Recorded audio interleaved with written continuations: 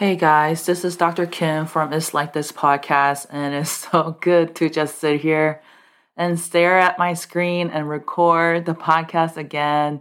I took a break and I think it was the best decision ever, but I was itching and scratching just to make another episode. So I wanted to, start this first episode for the new series just to explain why parenting is topic of interest of mine. So by training, I am a child psychiatrist and I see a lot of kids with parents.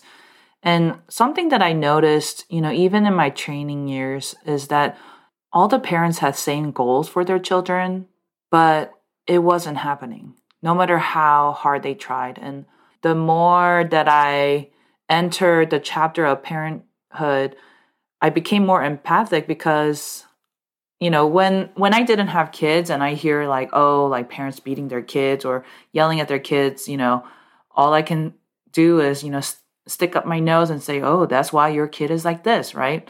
Because I didn't really know. And then when I had my first kid, I was starting to understand this just pure sleep deprivation just make you go insane. So I started to become more empathic. And as my first child was kind of growing and I was pregnant with my second, I was in the last year or so of my training in child psychiatry, I started to realize that kids' well-being and their growth and their development was so closely tied with how their parents were doing. And I started to coach parents in my office that kid can do as well as you do. So there is an importance of taking care of yourself. Now, that idea kind of grew and grew as my children started to grow, and I'm learning a lot of insights and wisdom as I'm making my own mistakes. I just wanted to kind of say that you're in a safe place as a parent or maybe a guardian of sorts. And I just want you to know that I'm doing this with you and making mistakes that you're probably making. I just want this episode to be more encouraging. So what is this series about? So whenever I talk to parents, especially I offer parent coaching, and I really ask parents, what is your goal? What is your goal as a parent? And these are some of the answers that I hear most often is I just want my kid to be happy, or I just don't want anything to hold them back, or I just want my kid to know that I love them and I'm with them no matter what. Now, these are, very common statements that you see everywhere, but I wanted to kind of break it down and to see what these statements kind of mean. So I just want my kid to be happy. Probably what they meant was, I just want my kid to be happy with themselves. And what the parent wants for the children is self-acceptance and contentment with who they are as individuals. Oftentimes, it hurts us when our kids compare themselves with other people and just get depreciated in value of how they see themselves. And I think what parents actually mean when they say that is because they want their kids to accept themselves and be happy with who they are and just as who they are. Now, the statement, I just don't want anything to hold them back. I think what the parents actually mean, after discussing with them is, I just don't want them to be held back from achieving what they want to achieve in life. And maybe the ideas behind this is the parents want their children to have resiliency, self-esteem, goal planning, and goal setting skills. And maybe at the core of it all, knowing what he or she actually wants. And you and I know that a lot of times we pursue things that we don't really want, only to find at the end that it wasn't really what we wanted, right? So even if you had resiliency and goal setting skills, if you really didn't know what you wanted, then it's a lot of waste of time. And I think I can say that most parents would want their children to know this. Now, the third statement, I just want my kid to know that I love them and support them no matter what. And this usually is most commonly said when there's a disconnect between parent and child and, it's limited by, how's school? Good. Those kind of curt conversations. And I think if I'm reading between the lines, what the parents really want for their children is connection, empathy, and feeling safe and support. And when the child is a little bit younger, this connection and empathy and safety and support is one direction because child cannot provide these things for the parents. But I think as we see our children grow and enter into teenage years and maybe young adulthood, a lot of parents yearn for this, hoping to receive it from their children, but it's not coming back. And I think this is what parents are meaning when they say, I just want my kid to know that I love them. So let's talk about, okay, Dr. Kim, these are really great goals. Sure, I have them too, and I can really resonate with what you're saying, but what gets in the way?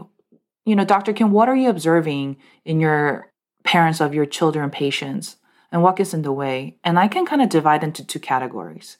Is unchecked inside internal influences and unchecked outside influences. Now, unchecked outside influences is kind of easy to describe, right? For their children, their peers, right? What their peers are doing to them or around them or not doing with them. Teachers, staff, daycare staff, strangers on the street, social media. We all know the effects of social media and trauma, right? These are just kind of examples of external influences that don't get checked or don't get processed. But I want to kind of spend a little bit more time on unchecked internal or inside influences. And this is really in the parent-child relationship, like inside the parent-child relationship. Physical, emotional, mental, spiritual exhaustion or burnout. Now, under this category, baggages, fears, and desires that parents are not aware of. Maybe parents bringing their baggage from their previous relationship or previous parent-child relationship into this. Another example is personality or value difference. Now, this kind of gets in the way if the parent and child do not reach a healthy compromise or healthy understanding and acceptance of each other's values and personalities. Here, a good maybe marker for this is, can we agree to disagree and respect each other? Or can a child do something that is disagreeable with your values, and how do you handle that, right? And if this doesn't get checked, or this is just kind of flying off the wall, it can really get in the way of parent-child relationship. And maybe third example is focusing on the wrong stuff. Parents come, say, they're just angry, they're just throwing things, they just disrespect me, grades, they're not doing well, they're failing everything. If we focus on the performance and grades and external stuff, it's really gonna get in the way of you building the inside stuff, self-resiliency, skills, awareness. So if the parent really focus on what the children can do and perform and produce, you're gonna miss who the child is and what they're struggling with and how they see themselves and how they see you. What is the goal of the content of this series? I talked about, what do parents really want? What gets in the way? And episode by episode, we're going to be peeling back onion layers of parenting process so that parents can focus on what they should focus on, so that they can protect what they want to protect, so that they can watch what grows from that process. Now, some of the ideas of this is child's sense of worth, parent's sense of worth, relationship between a parent and child, both child and parents' sense of resiliency, self-esteem, self-awareness, goal setting and achieving skills, and both parent-child living authentic, individualistically awesome life. And that is my goal. I don't know if I can achieve it, but I'm going to try. Just like my oldest one says, we can just try. One of the concepts to explain the parent-child relationship as it, grows and progresses, I like to use the concept of cognitive triad. Now, I talked about cognitive triad in the episode 2 of season 1, and it is really foundational mental health concept, how thought, emotions, and behaviors are all linked together.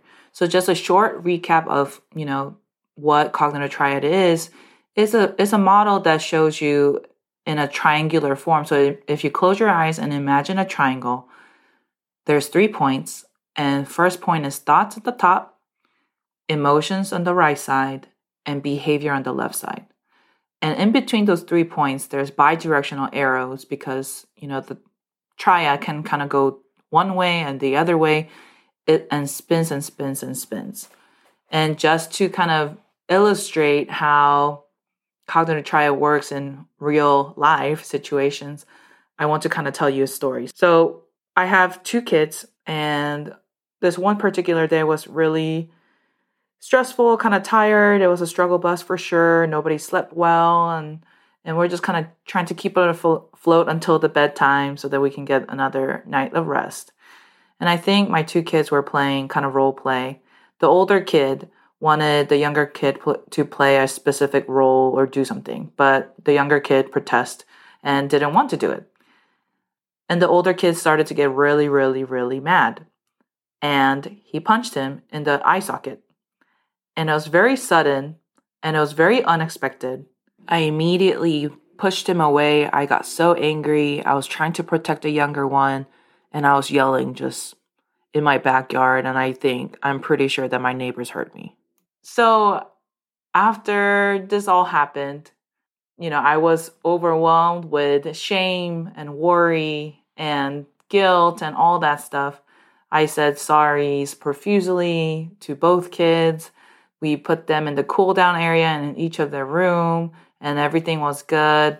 But let's just kind of go back to how this cognitive triad worked in this situation.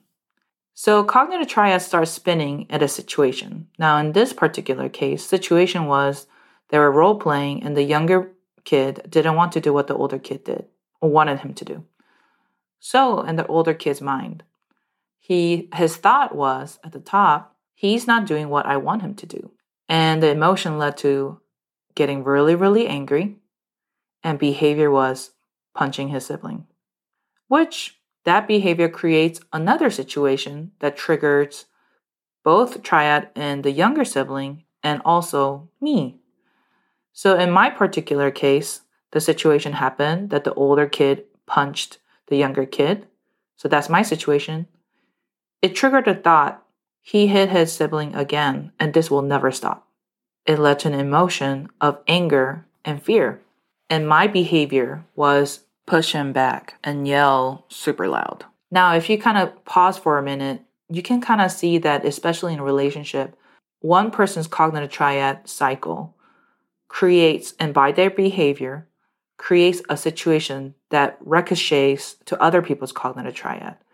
And this is such an intimate and immediate happenings that this happens in a millisecond.